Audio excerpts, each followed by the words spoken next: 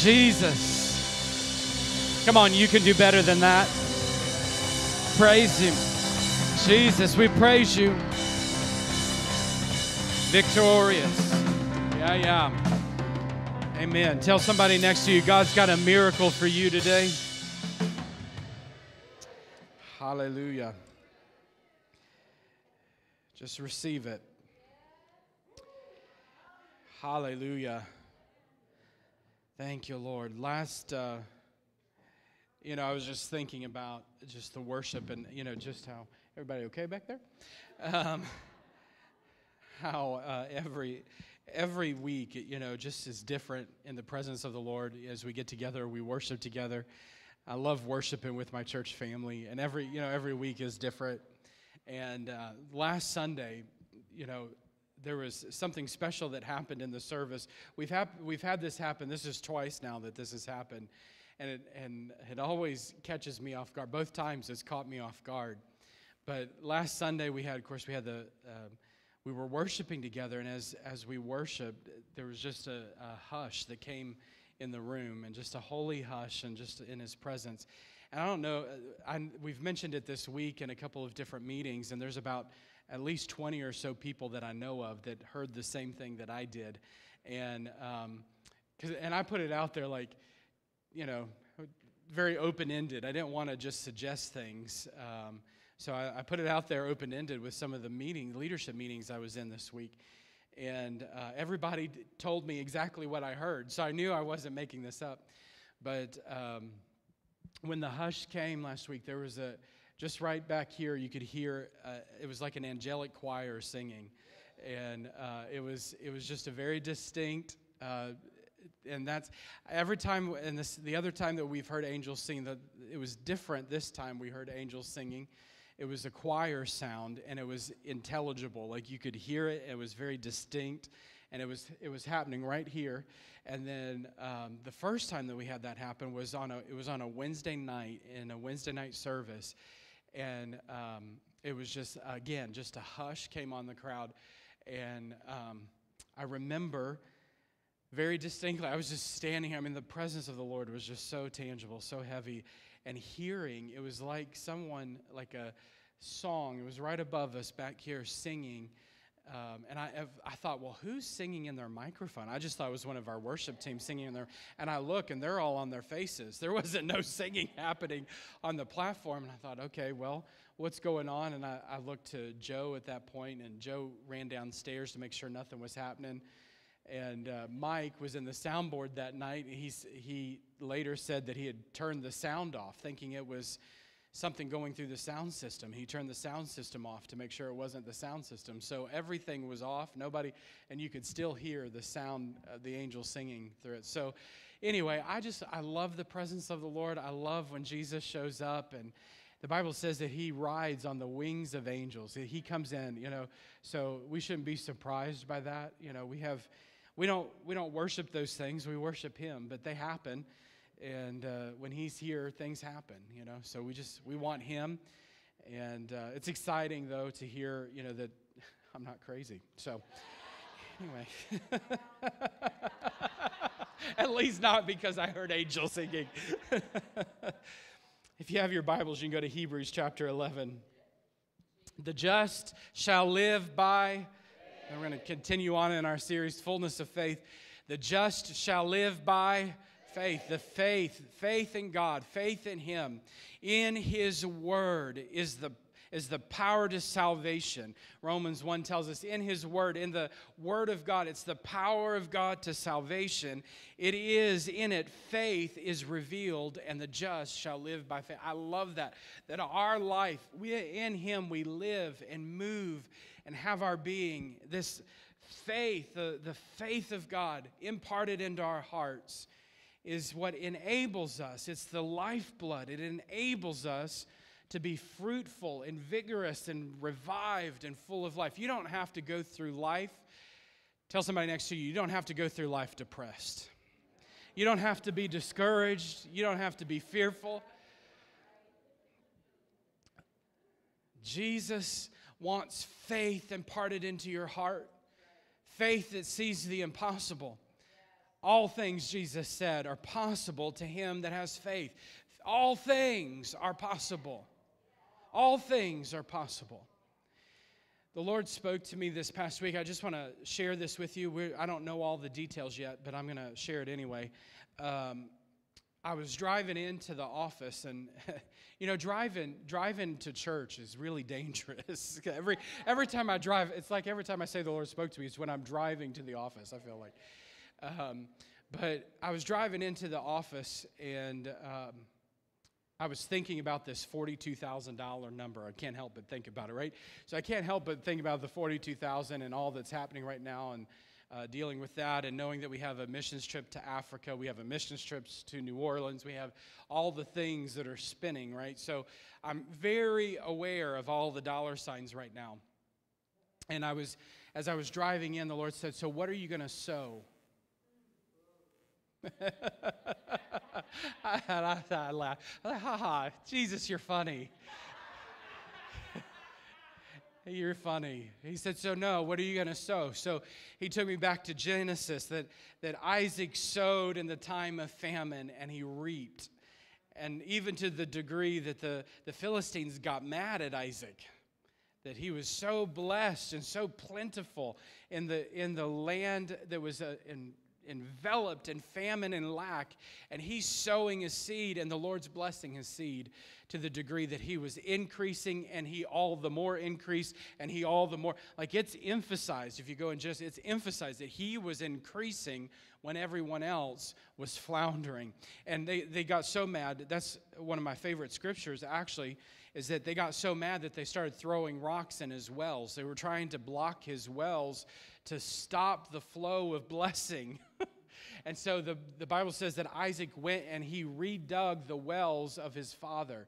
So that's where we talk about redigging the ancient wells, redigging the wells of the generations, of learning from past generations and redigging those wells.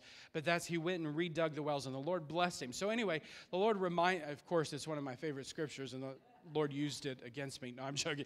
He brought it out for me and reminded me of this. So I went to our staff, and actually it was the same day, it may have been the same day, I went to our staff in our staff meeting, and I said, "Here's what I feel like the Lord is saying." And just, put it out there. And he took me back to Genesis. I gave him the whole story. And I said, "I feel like the Lord is saying to us again." He took me back when we started. If you'll go back with me, those of you that have been around a while, when we started Night of Hope. And we were in a season where we needed some significant change. And the Lord asked us the same question: what are you going to sow? And so he took me back to that moment with Night of Hope when we said, "Lord, what is it?" And the Lord said, "Start a food pantry. Start with this." He gave me the seed of the food pantry idea. And I thought, Lord, all the churches in the area have a food pantry. Why do we need to do a food pantry? People can go to another food pantry. And that was just the seed. And so at that point, we began to pray about it, and the Lord gave us Night of Hope, the vision and the direction of Night of Hope, and it just blossomed. How many of you were a part of Night of Hope? Let me see your hands. If you were a part of Night of Hope, yeah, some of you, that's awesome. And the Lord, how many of you know the Lord just blessed that time and time and time again? I mean, it was just phenomenal. And we sowed, and we sowed where we didn't have things to sow. Literally, I watched hot meals multiply. There were months I thought, we didn't know we were going to have food to serve our community. Our community folks have no idea this happened, but we did. We weren't sure we were going to have food to give them, but we were advertising. We were going to have food. And I would watch as our food literally would multiply. Watch as our groceries would multiply. Watch as people would get born again and minister to time and time.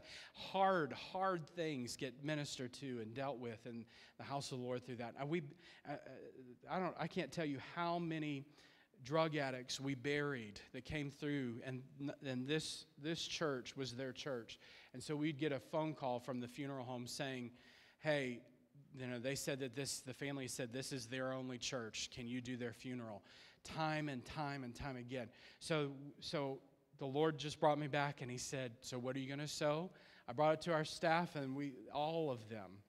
What's interesting, the week we were out, I'm just sharing this with you, just throwing this out there.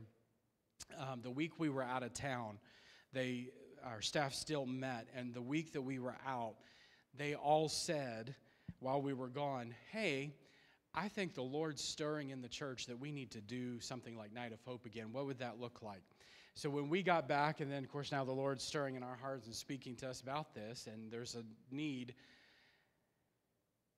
everybody's sharing. And everyone on the team said, yes, it's the season. So that was not what I was expecting, by the way.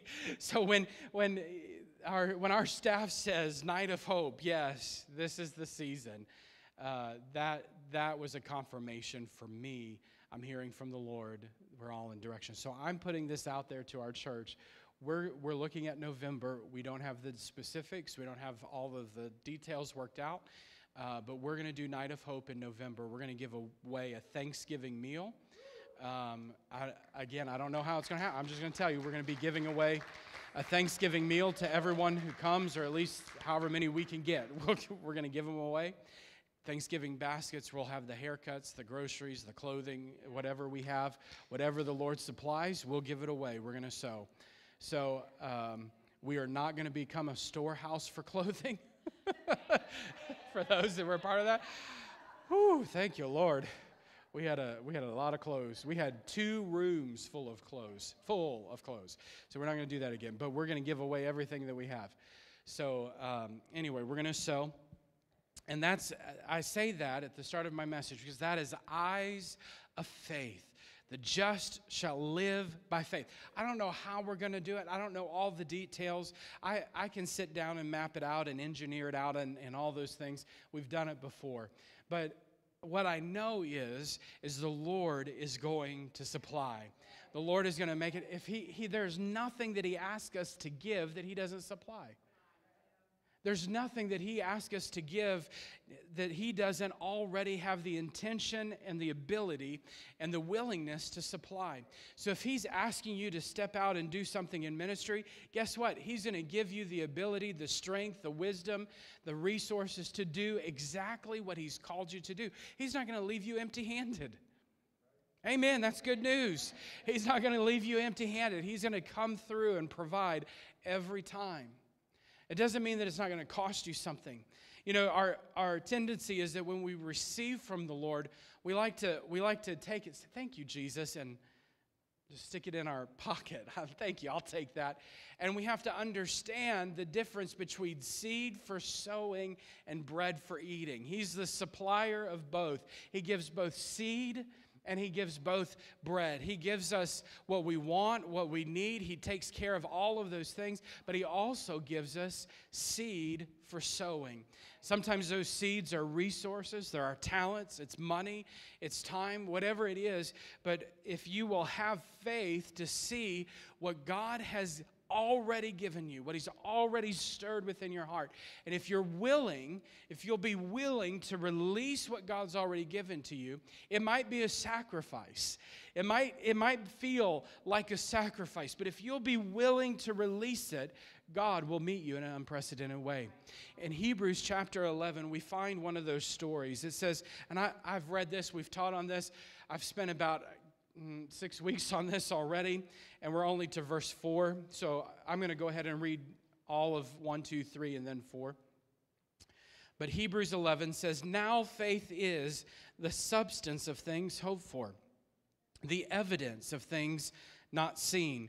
So if you remember, we've talked about faith. It's our spiritual senses. It's like our ability to perceive the unseen world. It's the tangible reality. This is not abstract. Faith is not an abstract thing. It's not just an idea or dogma. Faith is a reality. It's imparted by God into our heart, the reality of what He's saying and doing and what's happening in His world, in the unseen world around us.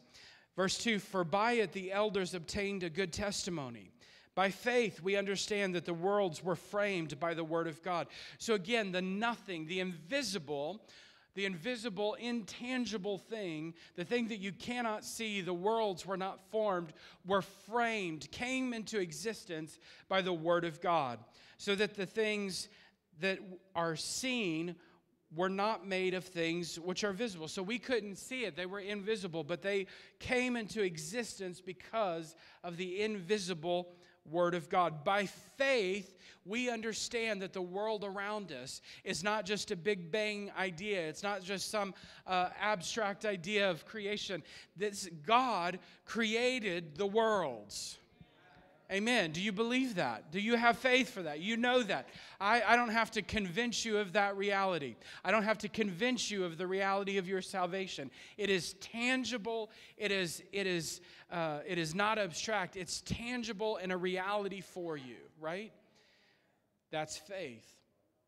So let's continue on. Verse 4, it says, by faith, Abel offered to God a more excellent sacrifice than Cain, through which he obtained witness that he was righteous, God testifying of his gifts, and through it, he being dead still speaks. Now, I want you to put your finger in Hebrews 11 and then just flip over to Genesis chapter 4, and we're going to pick up the story of Abel and his sacrifice in Genesis chapter 4. It says, now Adam knew Eve, his wife, and she conceived and bore Cain and said, I have acquired a man from the Lord. And then she bore again, and this time his brother Abel. And Abel was a keeper of sheep, but Cain was a tiller of the ground. And in the process of time it came to pass that Cain brought an offering of fruit of the ground to the Lord.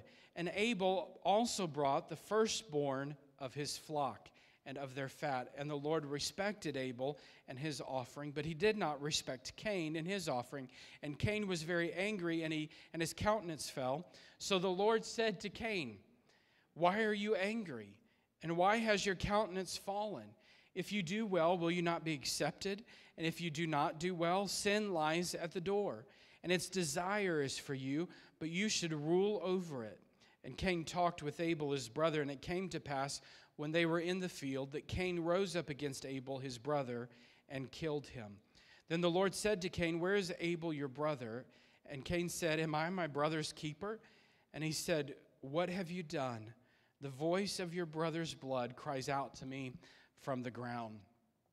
Abel had brought a sacrifice. He was a shepherd. He was keeping watch over the sheep, and he was bringing his sacrifice, a lamb, the firstborn lamb, as a sacrifice. It's a picture of Jesus all the way back in Genesis chapter 4. This is a picture of Jesus, our perfect lamb, our sacrificial lamb. And Abel brings his sacrifice, the lamb, to the Lord. He understands that the sacrifice, unless there's shedding of blood, there's no remission for sins, the Bible tells us. He's bringing his sacrifice to God by faith. He saw through the eyes of faith what Cain couldn't see. Cain brought his offering of fruit, but Abel saw something different. He offered his sacrifice to the Lord, and Hebrews says that it was a more perfect sacrifice. He brought the lamb. He brought his sacrifice. Hebrews 10:14 tells us, by one offering, he has perfected forever those who are being sanctified. We know that Jesus was the perfect offering, the spotless lamb that was offered for our redemption. Without his sacrifice, without his blood shed, there was no remission. There is no forgiveness of sin. But Jesus came, the perfect Lamb of God came, stepped into creation for you and I, gave up his life for you and I, so that we can be forgiven, so that we can be restored. Amen. Are y'all out there this morning? Cain got mad at his brother. I don't know if you've ever had a sibling rivalry before. Our kids, I'm an only child, so I don't know what that thing is. I'd fight with the dog. I'd get blamed for the things the dog did, so I don't know what that's all about. But I watch our kids, and the little sibling tiffs that come up every once in a while. They're good kids, but every once in a while they get into it. Never to the degree that they want to kill each other. We would have issues, right? We might need to do counseling. Veronica, we need to come in and meet with you, something. Never to that degree, but there's such a animosity that rises up in Cain's heart towards his brother because God accepted Abel's sacrifice. Have you ever looked at someone else and thought, Lord, why are they getting blessed? Why are they getting the blessing? Why are they having the breakthrough? I mean, I'm in church. I'm doing all the right things. Come on now. Don't shout me down when I'm telling you the truth. Lord, why are they getting the breakthrough? Why are they getting all the blessing? I seem to keep hitting a wall. And that was, Cain was sitting in judgment of his brother, and what he clearly knew was to be the right way to sacrifice, and yet he brought less than when God demanded greater. And judgment rose up in his heart. Sometimes we look around us and we're judging others, and God says, are you willing to walk at the level of faith that they're walking in? Are you willing to sacrifice? Are you willing to offer? In this case, it was Abel's firstborn lamb. Are you willing to give it all? Are you willing to make the sacrifice? Or do you want to hold back part of maybe your resources? Do you want to hold back part because maybe there's doubt in your heart? Maybe you're uncertain about the thing that God spoke to you about, and you're just shivering. You're just, I don't know, Lord. Do you really want me to do this? If you want the blessing that Abel had, you've got to be willing to sacrifice as Abel sacrificed. There was a more perfect sacrifice that Abel was willing to give, to go above, beyond. He saw through the eyes of faith. And I love what the Bible says. God says to Cain that your brother's blood is crying out to me from the ground. Abel's blood was crying out for vengeance. Abel's blood was crying out for retribution. Abel's blood was crying out for justice. In Hebrews chapter 12, if you flip over to Hebrews chapter 12, there was another blood that was poured out on the ground for you and I. There's another blood in Hebrews 12 and verse 22. It says, you've come to Mount Zion, to the city of the living God, the heavenly Jerusalem, to an innumerable company of angels, to the general assembly and church of the firstborn who are registered in heaven, to God the judge of all, to the spirits of just men made perfect, to Jesus the mediator of the new covenant, and to the blood of sprinkling that speaks better things than that of Abel. Abel's blood was crying out for justice, but Jesus' blood is crying out redemption.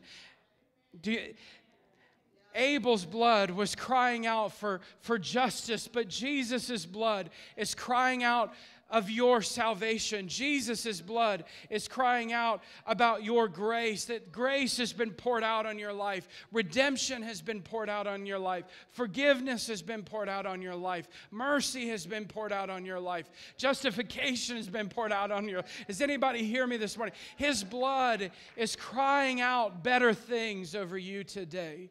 The blood of Jesus is crying out. We can look at Cain and Abel. We can look at Abel's sacrifice of his firstborn lamb as a type and shadow of what was to come in Christ Jesus. But Jesus has come. The perfect lamb has come, and he's been sacrificed for you and I. His blood has been poured out for you and I, and it's crying out better things over our lives.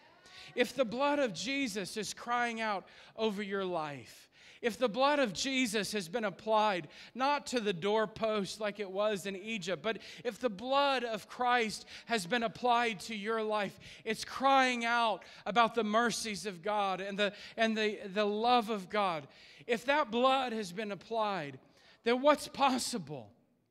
What's possible? If you've been covered with the redeeming blood of Jesus, how with His Son, He's freely given us His Son, how will He not also freely give us all things in Christ? Every blessing, every breakthrough, every miracle. If He's called you, I don't know, I keep going back to this morning, and I don't know who this is for, but if He's called you, I'm going to stand right here so nobody thinks I'm talking to them.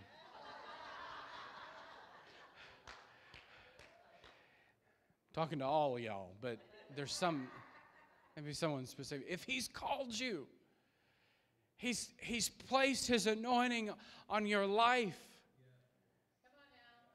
He's put His fire. The Bible says that He's made His ministers flames of fire.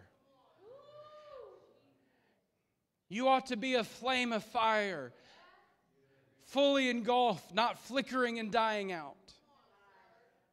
He's called you, He's placed His hand on your life to be a fully engulfed. Our Bible says that our God is an all-consuming fire.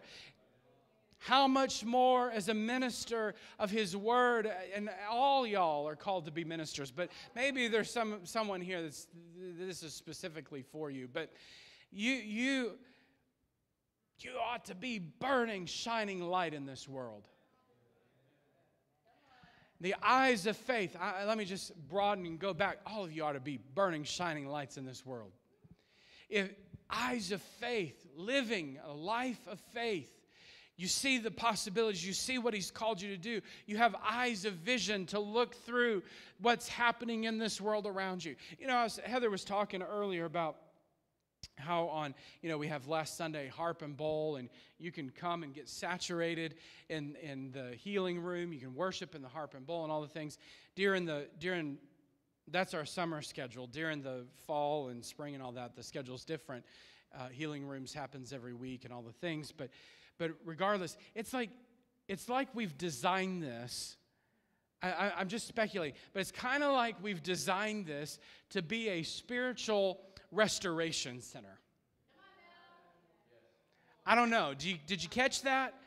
That you and I live in a fallen world. You and I live in a world that will distract us and get our eyes off of the prize, off of the joy that's been set before us. If we're not careful, we can get easily distracted, easily discouraged. But we've kind of set this up that you can come in from the heat once in a while and just get into the spiritual spa and be saturated and get ministered to and be refreshed and have an environment where you can hear from the Lord and not have all those distractions, so that you can be a fully engulfed flame for the Lord. That's good news. If you haven't taken advantage of those things, I want to encourage you, take advantage. Just a Sunday morning once a week isn't enough. Just a Sunday morning. I thank God for small groups. I thank God for all the various things. Get in, press into God. Let Him saturate you with His Word. Let Him saturate you with His presence. Saturate you. And as you do that, faith is imparted. You say, well, I tried that a couple weeks. This saturation is not a couple weeks thing. If I've been working on our yard, and we've got areas where there's no grass growing. And it's hard clay, and y'all know what I'm talking about. You got to break up the ground, and it's all cracked. So I've got the tiller out trying to break up the ground. I tried for a long time to just throw grass seed on that without breaking up the ground, or doing anything to it. I just threw grass seed on it. How many of you know how much grass grew? None. Shocking.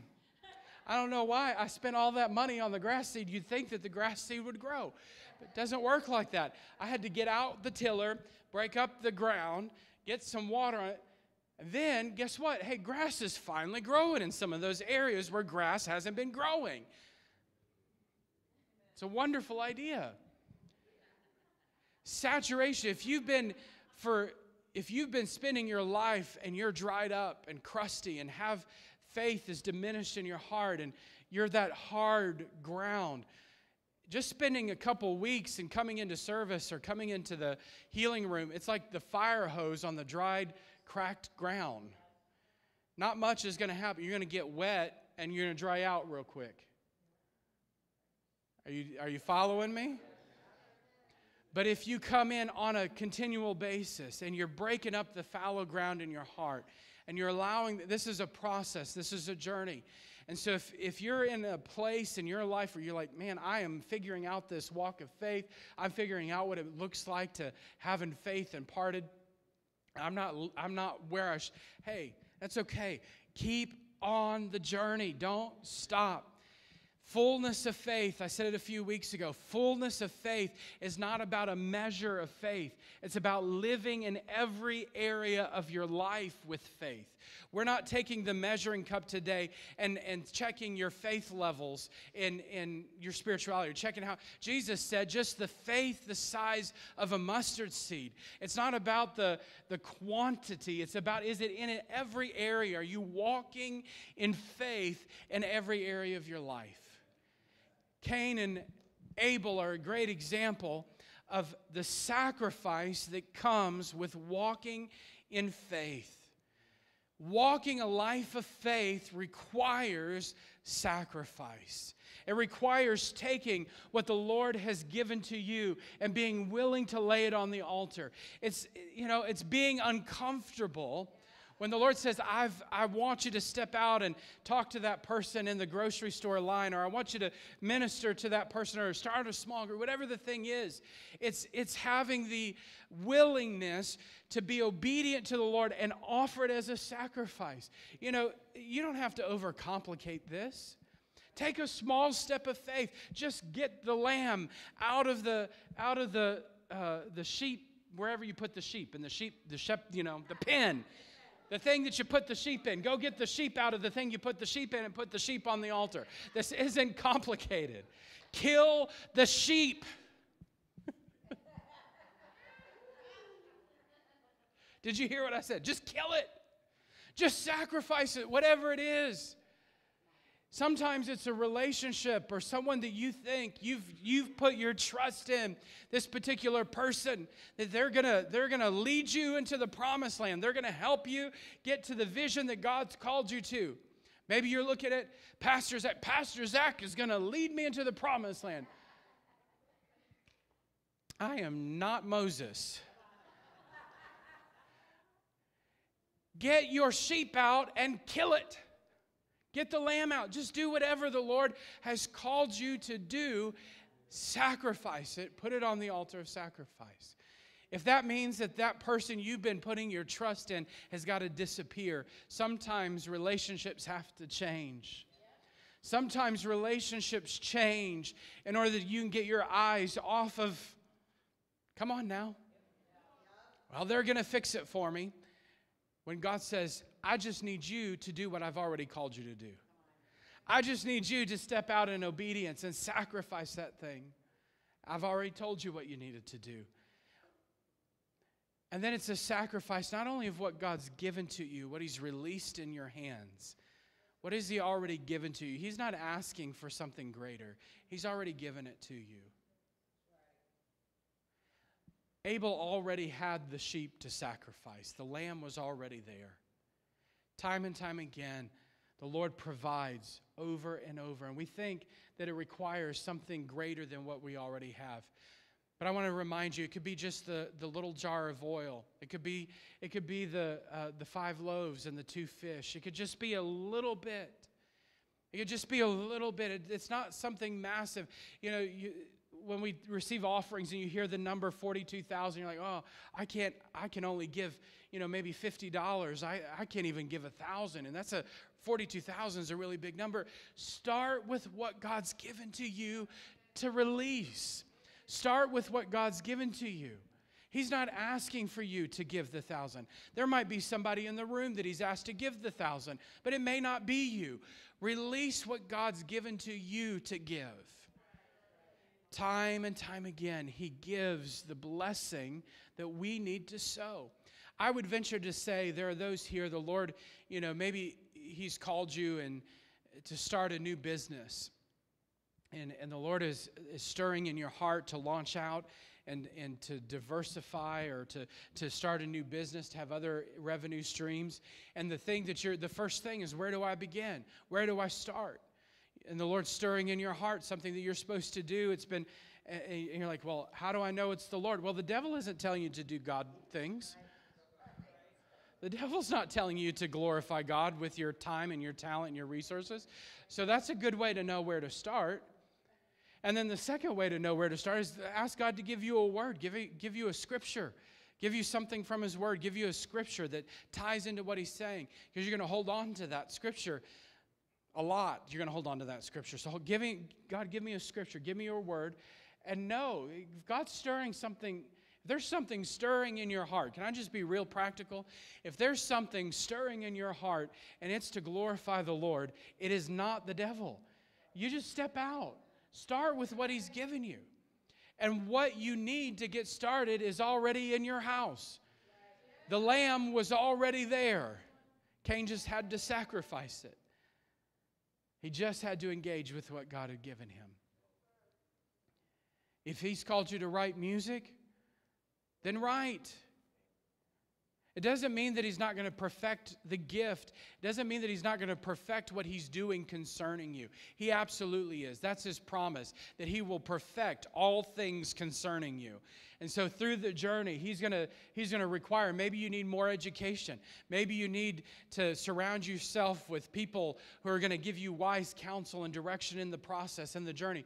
Whatever it is, He's going to perfect the process, but you've got to start.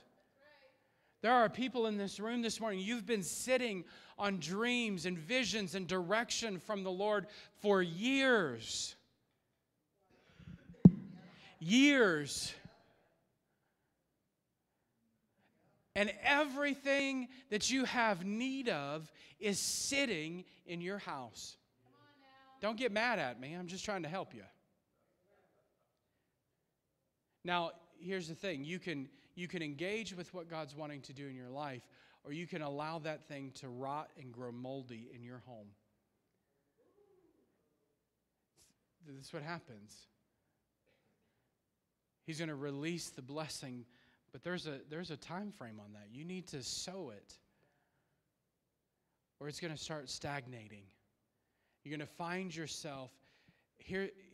Here's how to know that you might be in disobedience. Here's how you might know that you're in disobedience. You ready? Don't get mad. If you feel discontent and agitated when someone starts telling you, like I'm telling you this morning, that you need to step out in the things that God's promised. Or maybe in your personal private time, the Lord starts speaking to you and touching that area of your life, and you get defensive and agitated and start having excuses. That might be an indicator that you're in disobedience. It got quiet in here. I should just keep on moving. All right. So there's personal sacrifice. Whatever it is that the Lord's given to you, you're going to lay it on the altar. You're going to sacrifice it. And watch how the Lord provides. And then number 2, not only did Abel have to sacrifice of his own resources, it was a self-sacrifice. He gave his life for what he had faith for. He laid down his life for what he had faith for. All the way back in Genesis 4, we see an example of a life of faith, the sacrifice of faith. Are you willing to lay down not just the resource, the time, the talent, but lay down your life? His brother murdered him for what he saw through the eyes of faith. Not everyone's going to like when you start fulfilling what God's called you to. Not everyone's going to enjoy all the blessing of the Lord on your life when you start engaging with that. Matter of fact, as we already talked, the Philistines and Isaac, that wasn't a good situation. We can see examples all throughout Scripture of how people are not going to enjoy when you start walking in your blessing. Walking in what God's called you to. But it is the place of the greatest joy and greatest fulfillment of your life. Abel was willing and happily laid down his life for the sacrifice of faith. So if you want to live a life of faith, you got to be willing to sacrifice. You got to be willing to sacrifice what God's given to you, and you have to be willing to lay down your life. In Romans, if you have your Bibles, just flip over to Romans chapter 6.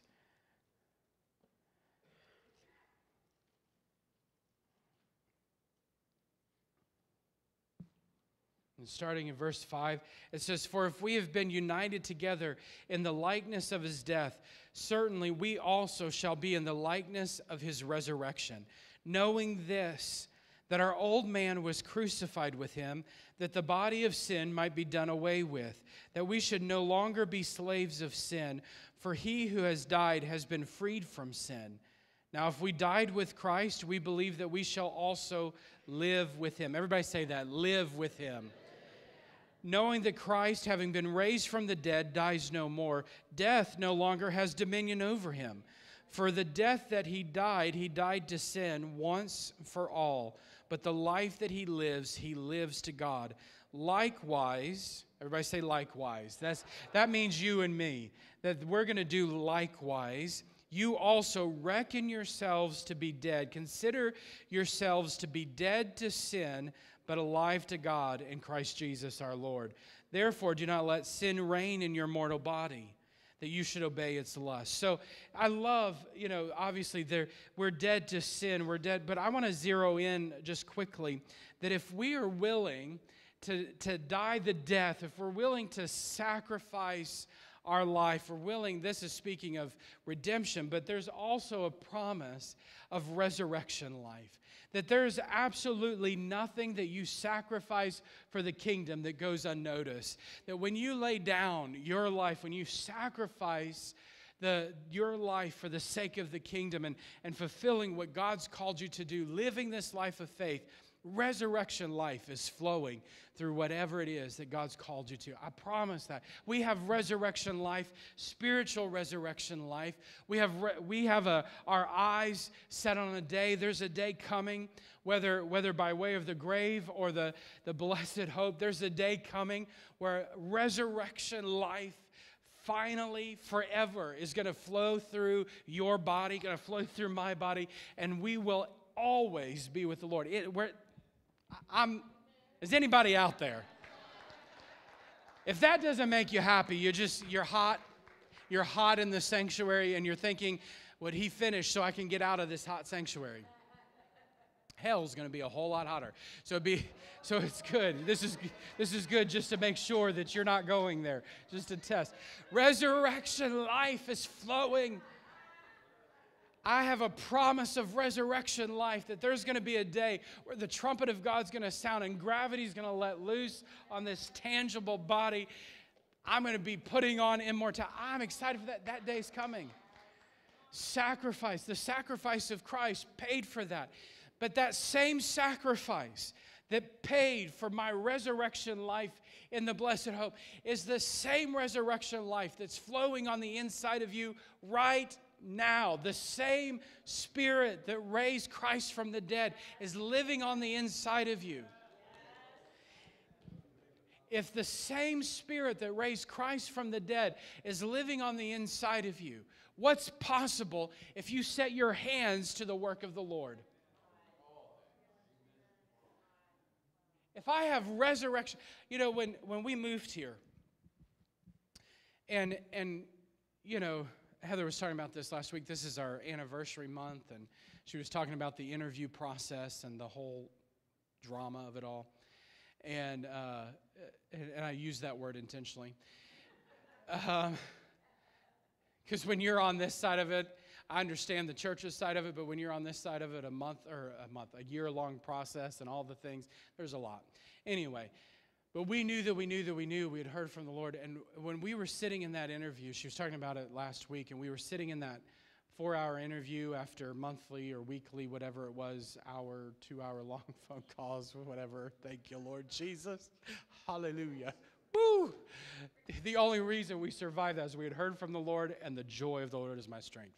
Anyway, so we got through that, and we're sitting in the 4-hour interview, and they're asking us questions and all the things, and we realized that the church had not experienced when we talk about New Testament church and revival and what it looks like, we understood that. That's what we had lived.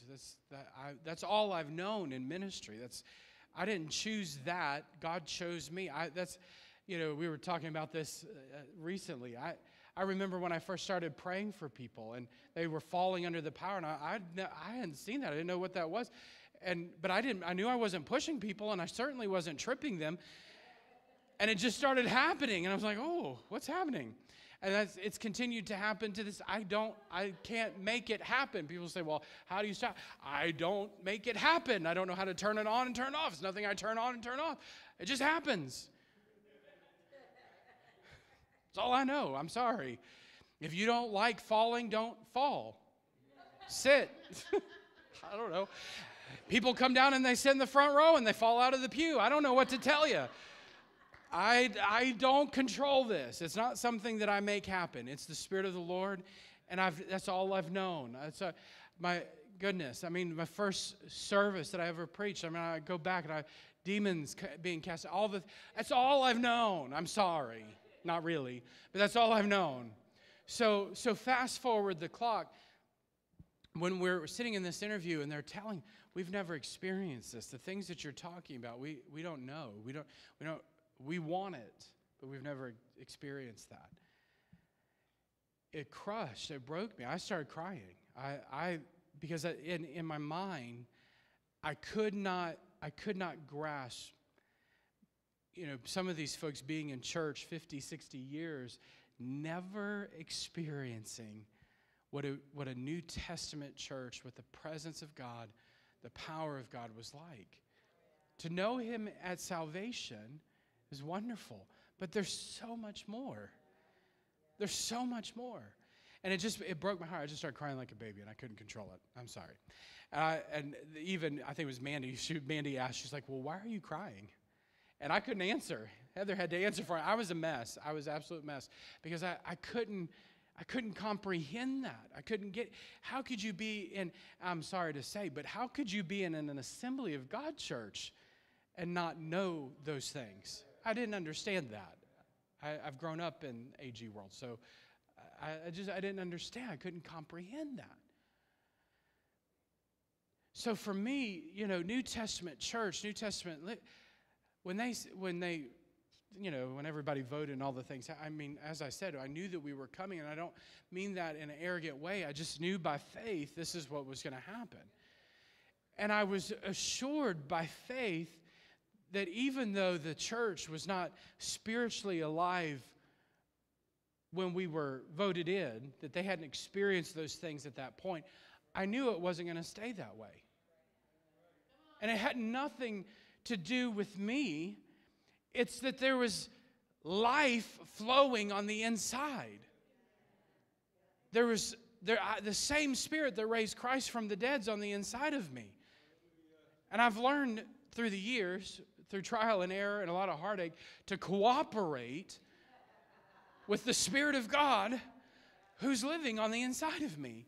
And that when I do that, there's a release of something into the environment, into the atmosphere, where I'm at. There's something that can happen and shift where I'm at. Not because of me, but because of who lives in me. That's faith. That's understanding by faith. And so when the first Sunday we showed up, we Heather and I had this, nice little religious conversation. We're going to have to turn it down. They're not used to this. We're going to turn it way down. Take it slow. We're going to turn it way down. They're not used to this. We're going to have to give them teaspoonfuls instead of the river. There's a river gushing, but we got to give them teaspoonfuls. So we're like, okay, yay. And we're standing over here, and the interim pastors and all the thing, and we're standing over here. And I'll never forget this, y'all. I'll never forget that Sunday. I walk up to the platform, and I literally open my Bible. I set down my Bible, and I open my Bible, and all pandemonium breaks out.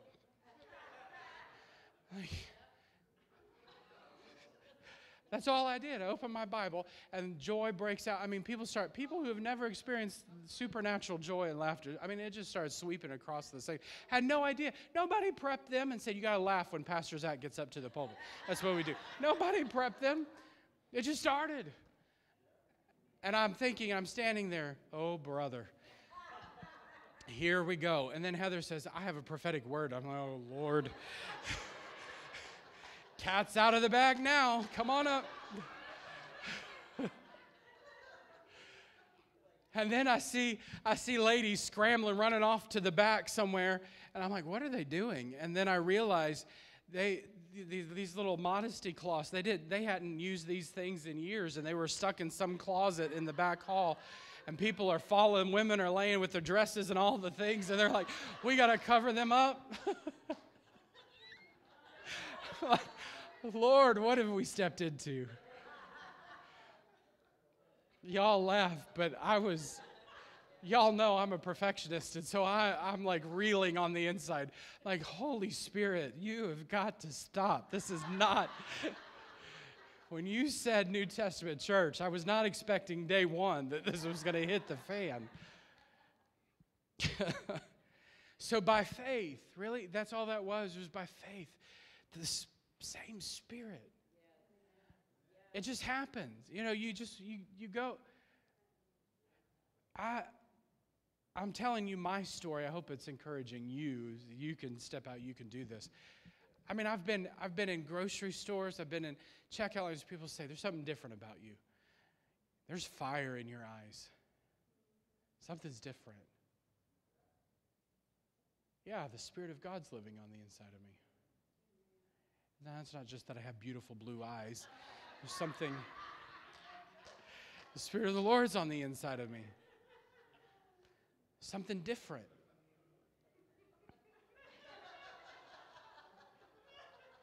I don't know what you're doing,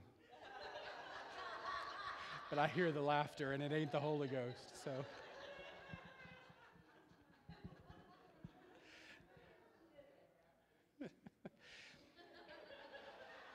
Resurrection life's going to flow through that thing. There's someone here this morning, you felt like that dream and that vision is dead. And what the Lord has spoken to you is dead. It's not dead. It's only sleeping. It's not dead. It's only sleeping. That thing's not dead. Matter of fact, yes, Holy Spirit, you're here this morning, and that's you. You felt like that dream or that vision is dead. I want you to just stand up right where you are. This isn't embarrassing. We're just going to deal with this. We're just going to deal with this. That dream or that vision is dead. You've said, it's gone, and I don't. Resurrection life by faith. I'm going to come into agreement with you this morning that it's not dead. It's only sleeping, and that you're going to have the eyes of faith. I'm going to agree with you this morning. You're going to have the eyes of faith that is not dead. It's stirring awake. It is stirring awake. I want to say to someone this morning, not only is it not dead, the Lord is, I see it's like the Egyptians. He's brought you out of an Egypt and he's bringing you into a promise. And so you've thought that, Lord, is this thing over? Is it over? No, you're just on a journey. You're just on a journey into the promise. What happened in the past, he's using that. It's like a stepping stone. It's a learning experience. He never wastes a thing. He never wastes a thing. And that thing it's just a stepping stone to where you're going. It's a part of the journey. It's not dead. It's stirring awake.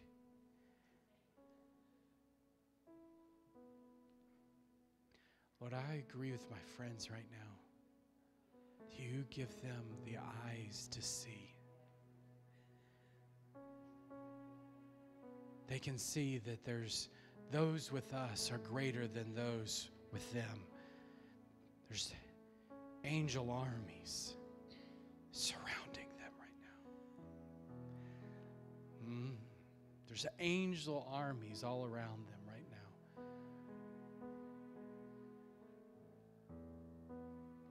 What seemed dead is stirring awake.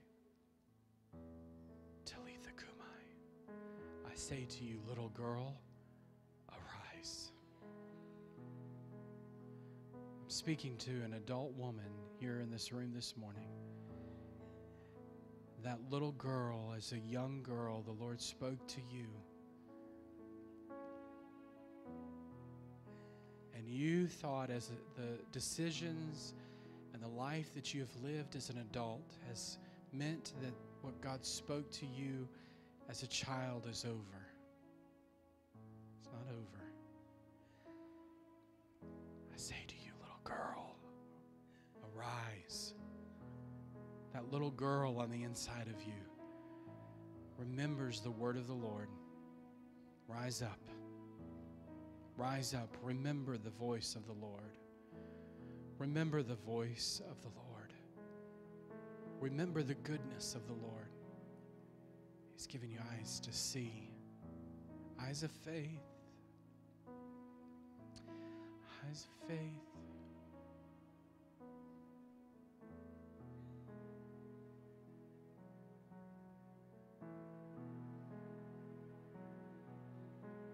It's stirring awake. It's stirring awake.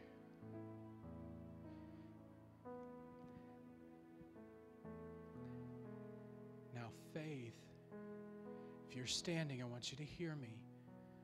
Faith means that there's an act of obedience now. Faith without works is dead. It doesn't mean that you can work faith, but it means that when faith, eyes of faith, when you see through the eyes of faith and faith is imparted, it means that there's an act of obedience. There's a step now. The Lord is going to give you the opportunity to participate in. Obey. Obey. It might be a small step, and you might think it's absolutely simple. Honestly, for some of you, it might mean that you need to forgive yourself or someone else. It might be that it's a simple step that you need to forgive.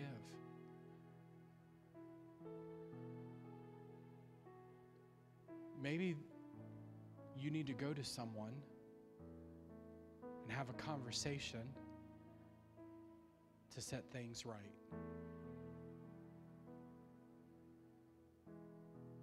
There's others, you need to enroll in Bible school. I believe that. I happen to know a good one at Celebration Church. Anyway, that's another story. You need to enroll. You need to get into the schooling.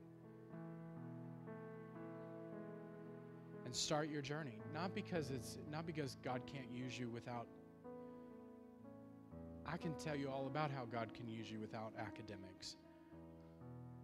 That's not the point. The point is you need to start on your journey. You need to start learning, growing. Get going on your journey.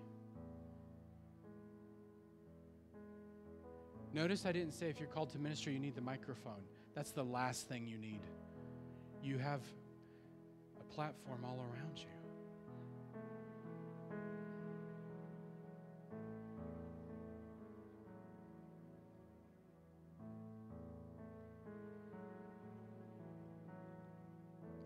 There's others that you've been given, and again, I'm not saying this as Pastor Zach, and because I know everyone's business. I don't. I'm saying this as just the word of the Lord. Others of you, you've been given an opportunity to engage with what the Lord's called you to do, but you've pressed pause. Those of you that are standing, you've pressed pause on it. The opportunity has actually been given to you, but you've pressed pause because of your own fears and insecurities and such. It's time to press play. Take it off of pause. Press play. That is an act of faith. It's just saying I'm going to re-engage with what God's called me to. I'm going to re-engage with what God's spoken. I'm not going to put it on the shelf any longer. I'm going to press play. I'm going to re-engage with this.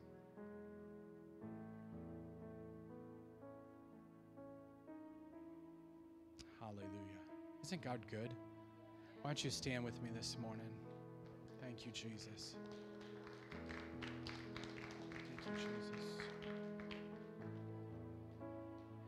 Those of you that stood earlier, I'm expecting to hear about the eyes of faith. I'm expecting to hear about the stirrings going on in the upper room. I'm expecting to hear all about it. I always like when the Lord shows up like this and he starts speaking very specifically to people. because I have no idea what's going on. And then I get to, at some point get brought up to speed on what God's doing. So I'm looking forward to being brought up to speed and hearing all of the wonderful things. Thank you, Lord. Jesus, we worship you. We thank you, Lord, for your goodness this morning, that you've given us faith to see through the eyes of faith. If we're willing to make the sacrifice of faith, we're willing to take that step, that sacrifice. Lord, you're faithful, faithful to supply, faithful to walk with us.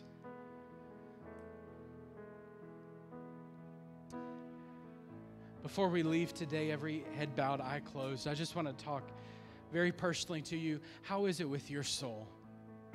How is it with you and Jesus today? You could be in church today, and the most important thing we could ever talk about is you and your relationship with Jesus. Do you know him? Do you have a relationship with him? Do you love him? Is he the joy of your life? Do you think about him in the morning when you wake up? Do you go to bed at night thinking about Jesus? Do you love Jesus? If not, before you leave today, you need to start that journey of loving the Lord. He loves you. The Bible says that he gave his life, that he loves you so much that he gave his life for you. That he didn't stay dead, that he rose from the grave. And right now, right at this moment, the Bible says he is seated in heaven on his throne. He's praying for you right now. Right now, this moment, he's praying for you. He loves you. So before you leave today, if you're here and you say, Pastor Zach, that's me, before I leave, I need to set things right with Jesus. I want him to pour out his love on me right here this morning. I need to ask him to forgive me of my disobedience. I want to come to Jesus today. I want peace with God today before I leave. If that's you, wherever you're at across this sanctuary, heads are bowed, eyes are closed, I just want you to lift your hand wherever you're at. If that's you this morning, I want to make sure I have peace with God before I leave today. Just raise your hand right where you're at. Anyone this morning? Anyone this morning? I want to know before I leave, I have peace with God. Things are right between me and him. Anyone this morning? God bless you. Anyone else? God bless you. I want everyone to pray with me before we go anywhere else. At your seat, dear Jesus, I believe that you died for me, that you rose again. Forgive me of all of my disobedience. Be my Lord. Be my Savior. Be my best friend. I'm a new creation today. In Jesus' name. Now listen, there's no magic in that prayer. It's just a prayer helping you start the journey. If you've recently made a decision for Christ, you need to get water baptized. You can mark your Connect card or let one of our staff know, hey, I want to get water baptized. We'll make sure that happens. You need to get in a small group. We have small groups that meet almost every day of the week. Get in a small group. Walk this relationship with Jesus with someone by your side. It's how it's meant to happen. That's how it's meant to happen. You can't do it by yourself. Get in a small group. If you're attending here and you're not in a care group, get in a group. I'll beat you over the head with my Bible if I need to. Get in a group. It's important, okay? I am in small groups. You need to be in small groups. Thank you, Jesus. Let me pray for you before we go. If you're a guest with us today, make sure you stop by the VIP reception and the coffee bar in the lobby. We want to get to know you. Jesus, thank you for your presence this morning. Thank you, Lord, for your power, for healings, miracles, signs, wonders. Lord, that today people have been encouraged, challenged, stirred in their faith. Lord, faith has been imparted. Lives have been changed today. People have been equipped. Thank you, Lord. In your house, there's fullness of joy. Lord, we thank you for it. And everybody said, amen. Amen. Can we just give the Lord praise this morning?